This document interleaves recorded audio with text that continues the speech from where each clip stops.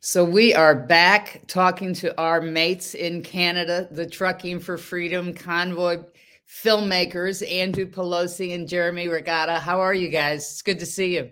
Oh, it's good to see you too, Christine. We're doing well. I think this is exciting because you've got a big announcement about your film, which starts, this week. Tell us all about it, because you did a lot of work. You were outside of Ottawa. You were inside Ottawa. So this is the first of your docudrama series. So tell us about it. Yeah. So we're releasing Chapter 1, Episode 1 on May 15th on truckingforfreedom.com.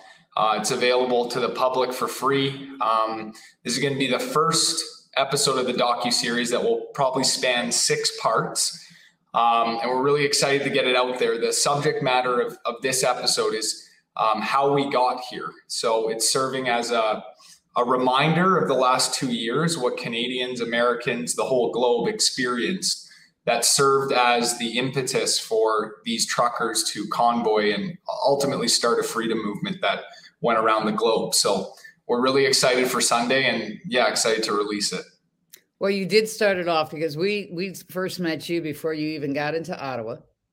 Then during Ottawa, you sent us the footage, and before you showed us the highways, you showed us the overpasses, you showed us how fun it was on the streets, in Ottawa, until the cops showed up with the horses. I mean, that's basically, and I did an interview with Danny Bulford, who was the liaison between the truckers and the cops as a former part of Prime Minister Trudeau's sniper squad. And he was telling me, that no side wanted anything to go wrong. The cops didn't, his former colleagues that he was negotiating with didn't. The media was ginning it up. Trudeau was lying to the public and saying that it was, violent on the streets. And I know that, we were talking almost daily about the fact that it was so much of a party down the street. So this is the beginning of showing the truth.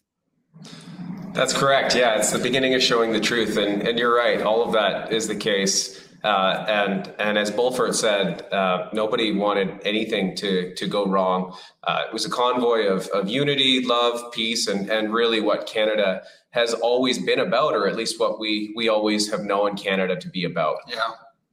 And following that, and the people were walking into the Capitol down in Canberra in Australia, which I always thought the Aussies would go first, but they didn't. And after maybe the United States would, and they didn't. They went, and we also went after you guys with the truckers, from into the East Coast and then back out to the West Coast.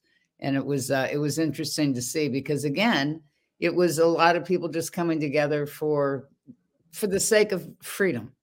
Yeah, it's been so beautiful to watch. The entire world follow suit, and it's a feather in our hat. Honestly, we take a lot of pride with what happened, because Canada is usually the country that follows everybody else, where we feel like we're the United States' little sibling, and we just follow suit. And it's nice to actually have something that made enough of an impact to have America, the United States of America, follow suit. So it was worth documenting, it was worth filming, and we're so excited to share it.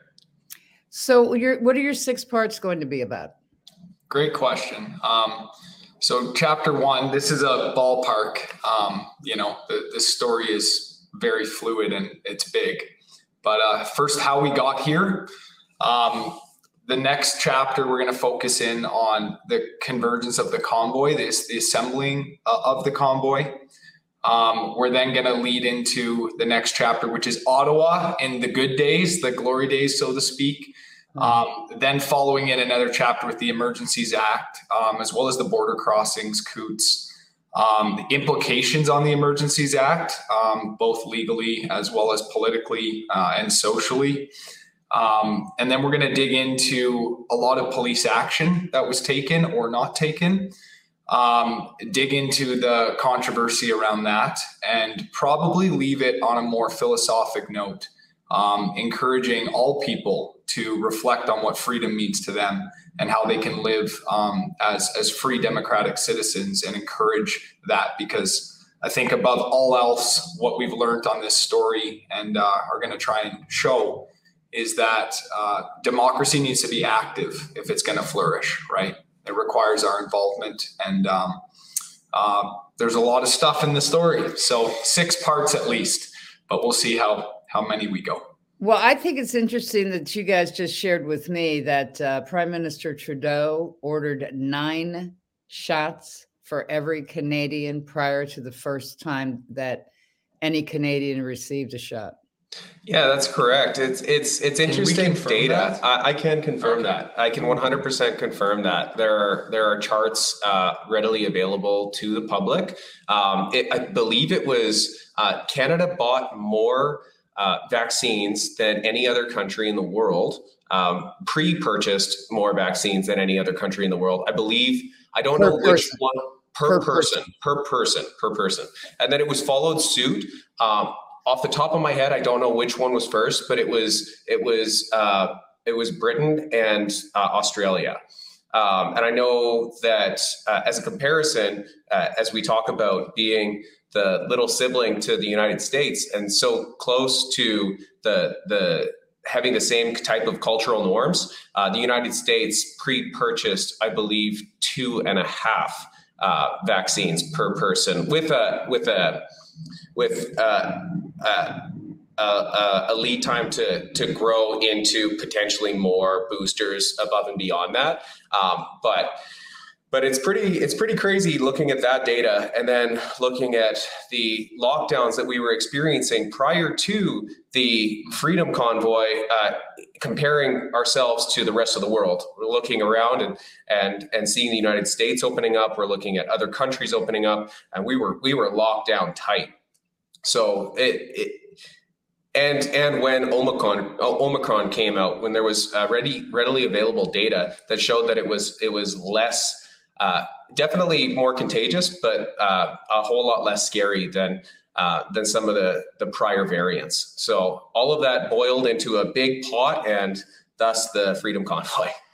Yeah, it really is an incredible story, because when I talk to my friends around the world and they tell me how they had such draconian lockdowns for weeks on end early on in places like Melbourne and Sydney, Australia, and then you talk to people about how that there's if you don't have a vaccination in some of these Western European international airports, there's a special line for you to get through.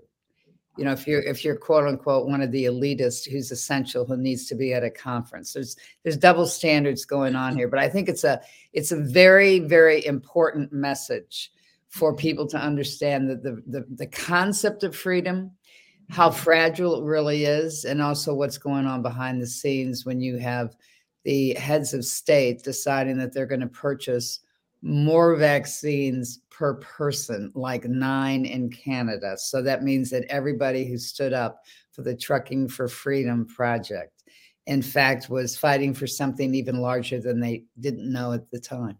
Mm-hmm. Yeah. And it's interesting right now, just where we're at with all the Pfizer data dumps and everything that's going on there, you know, taking an analysis through chapter 1 and the storyline as we've been editing. It's so interesting, right? It's as if all governments decided to take one solution for how we're going to respond to this pandemic, and that was it, right? Well, it was very clear right before the convergence of the convoy that there was no benefit to being vaccinated or unvaccinated with regards to the Omicron wave that we experienced in Canada. As far as transmission goes, right? It was being transmitted everywhere, vaccinated or not. Well, they did say early on in the spring of 2021, when the rollout happened here in the States, they did say that, you know, it was not transmissible. And you couldn't get, if you did, you weren't going to get it, basically. And if you did get it, it was going to be very, you know, light, because you received the vaccination, when in fact we had breakthrough cases, and some people ended up in the hospital who were fully vaccinated at that point in time. What have you guys learned personally through this? Because I know that this was a last minute decision. You guys got a call. The other one talked to the other one, and bada boom, you're on the road. Yeah, that's true. It was pretty. We were definitely swept up in a whirlwind and kicked out onto the road. I think I speak for both of us because we've chatted about this to great extents. But this experience changed both of us. It changed both of our lives and how we look at the world, how we understand the world. Some of the biggest things that we learned were how important it is to analyze and try to dig deep for facts and information. Make sure that we don't repeat anything that isn't verified, because gossip spreads like wildfire. And there, in our country, in all countries, but in our country, there is a large propaganda machine. We were watching it happen in front of us. I knew that there was a propaganda machine to a degree, but to the extent, I had no idea. Where we actually had mainstream legacy media pointing cameras the opposite way, telling an opposite narrative, which is why we've taken this on with such importance, because it is really, truly important that true information is pushed forward, and that this event and future events, hopefully, we'll see how exhausted we are at the end of this project, can be chronicled and chronicled properly, and presented without bias. Do you think that it will be easier for you to see the propaganda earlier the next time it happens, as this storm continues? I really don't know. I think tactics get more and more hidden as time goes on, right? I think we're not talking about small things here. We're talking about messaging that pulls at the very fabric of what it means to be human, right? Mm-hmm. Like when you establish and verify and create enough fear inside of any demographic, any society, it's very hard to make principled decisions. Right, you're more responding, you're reactive, opposed to making decisions of conscience for yourself and your family. So I'm a little less optimistic, but I do think what it will require is a continual response from all of us to educate ourselves, to stand up for principles that are important for democracy, and to be good democratic citizens. Right, I think we need to be people of action.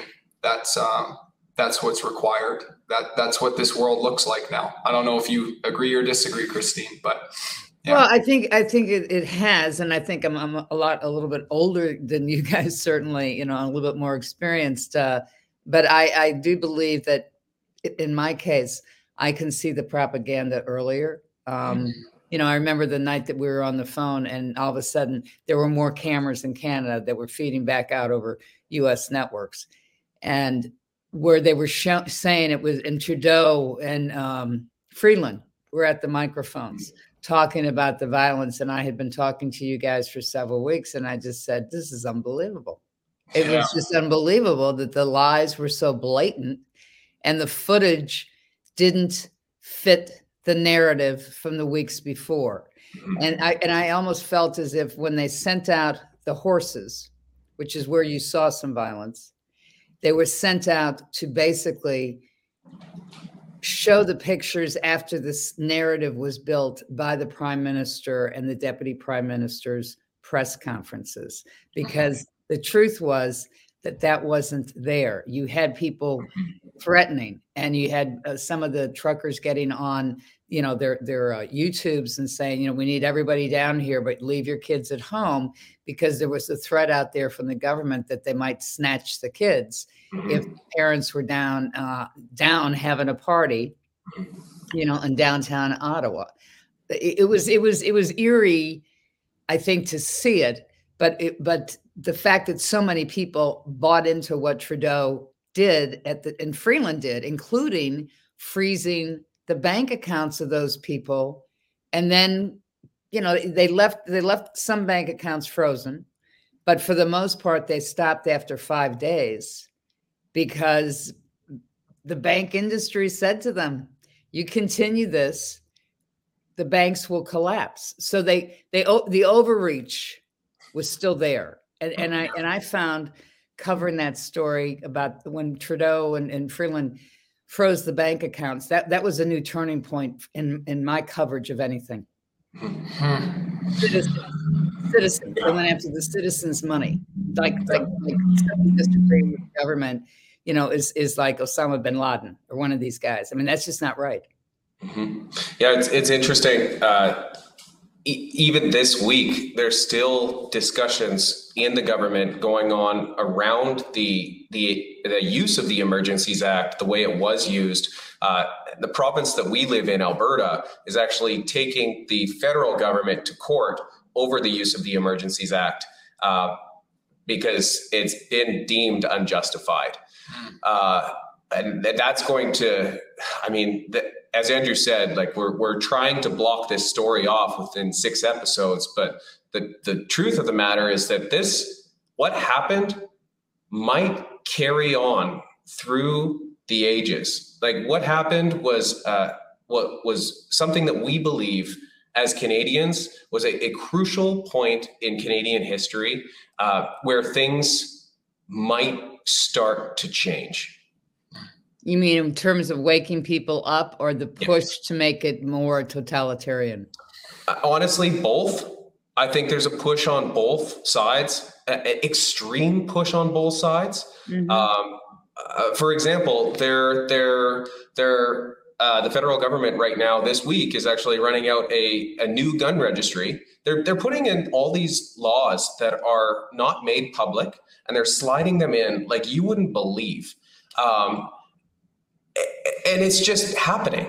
It's happening without our understanding, without our notification. So yes, there are totalitarian implementations being dropped in left, right, and center. But there is a group of people here in Canada and in the world that see what's going on. Eyes are being opened. People are waking up, and it's exciting. I was down in Las Vegas a few weeks ago, and I was at a Greek Orthodox Easter dinner, and it was so exciting. I was spending time with a lot of doctors, a lot of lawyers, and all these people that are impressive. And they asked me what I do for work, and I mentioned that I'm working on this docuseries. And I kid you not, the entire dinner wanted to talk about what happened in Canada for the entire length of the evening. And these are Americans that are paying attention to this. It's amazing the impact that this made on the world. It really did. It really did. And I'm so proud of the two of you because, and I'm just so excited to have known you from the very beginning before you rolled into Ottawa, because I just think this is a great culmination of a lot of hard work. I remember speaking to you the night before you left the red zone. And I think I said to one or both of you at the time, I said, get the film out. And you told me you got the film out the night before. I mean, that's class of great journalism. You save the goods. You save the goods before you make your move on the run. And I think it's terrific that you've done this. When is the second one going to be ready?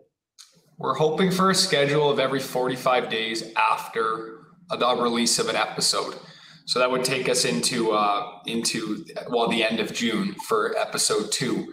If we can do it quicker, we will. But, we want this to be just a quality film across the board. We've given great time and care to making sure that this story is fulsome because so much happened. And we want to show both sides of the story.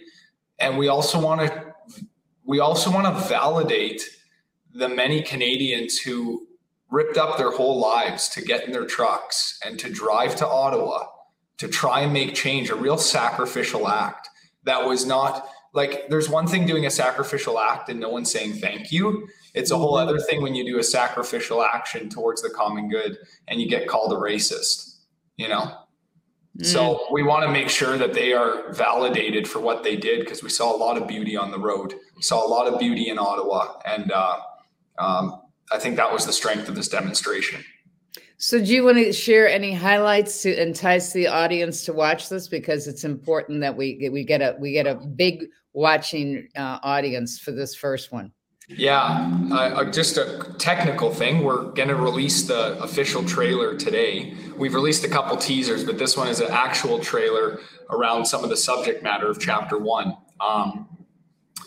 It has a lot of stuff in it. It has basically, we start right when we're starting to see news feeds saying, oh, there's this virus in China, and what the heck is it? And we start there and we go all the way to the Trudeau's action to put a ban on cross-border truckers who are not vaccinated. So as far as what we could capture in one episode, we tried to be very specific in giving a good chronology and to show both sides. We talk a little bit about vaccinations, but we do talk a lot about lockdowns and the implications of that. And then we also take a deep dive into the polarization of society. That's classic fear mongering, right? You create a classic scenario like that, and then people who are for the particular solution start to distrust and even create some hate towards those who disagree with them. And so we're looking at the polarizing opinions there. And then we can't tell you how we leave it because it's too fun. No, you want people to come back and turn it on.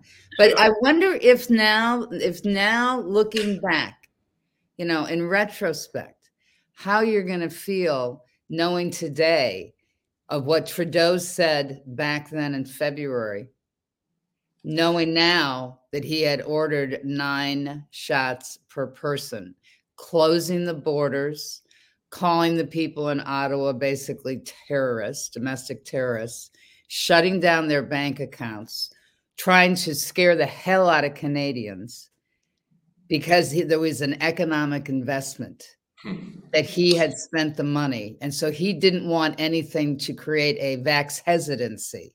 That's Chinese economic coercion. That's how they play the game at the CCP level. Christine, it's really interesting that you say that, because when a person is gaslit, they don't remember fully what happened before because they're in such a daze. Right. And that really is truly what has happened to us. And we've had an amazing team that's been compiling research and documentation and articles of everything that happened over the last 2 years. And it's been even just sitting down and looking at some of the footage and the articles and actually remembering what we went through, it's mind-blowingly shocking. If you actually sit down and as you talk about Trudeau, if you actually sit down and look at the things that he was saying in the beginning of this, even the things that he was saying before this even started, when you talk about China, there's footage of him admiring the way that the Chinese government treats its citizens and places them in a box and makes sure that there's indoctrination. He actually talks about his admiration for government control like that. And it's been amazing looking back, seeing how he's referred to people as scum, as he's referred to people as for a lack of a better word, a threat to the Canadian people. These are Canadian people that he's talking about as a threat to the Canadian people. So looking back and thinking about that and understanding, I mean, it's wild. And I mean, that's just one example. The 9 vaccines is just one example of an investment in a thought process like what we've eaten up over the past 2 years. But that's only one investment.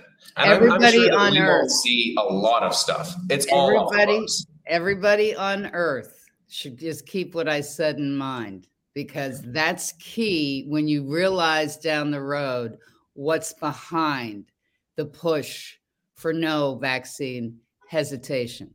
It is control. And who Trudeau is, he is a graduate of the young leaders of the World Economic Forum. You're number 2, Christina Freelander. I think I said her first name wrong. Christine Freeland, yeah. Freeland, yeah. And she is on one of the advisory boards for the World Economic Forum. And Macron and Zelensky are close to Klaus Schwab. So people need to snap their heads out of cement and understand the chessboard here. And that's what I want to say is I do think that's still happening, and it's happening in droves. Yeah. And the majority of Canadians are saying, you know what, I'm just exhausted of the political theater that's going on. And I just want to continue living a good life, taking care of my family, and having a little bit of fun along the way too. Like, you're seeing that, like, this should not be controversial. Right. Well, it is controversial because it's not based on truth. Right. It's not based on truth. All right. So if they were telling people worldwide that the vaccinations prevented transmissibility, and then months later in 2021, Fauci and Gates came out and admitted, oh, we have to do better with the vaccinations because we're not successful on the lack of transmissibility, and people are getting breakthroughs and they're fully vaccinated. So basically the vaccinations didn't work. This week, today, I'm looking at the World Health Organization because the assembly is coming up in a couple of weeks, and I'm going back and looking at all their footage. And the most extraordinary thing to me is that they were saying the same things that Fauci and Gates were saying, and then they had to pull back. And now they're having discussions about 4 boosters and whether or not the 4 boosters work. And the reason why they need the 4 boosters is because the 3rd one doesn't work.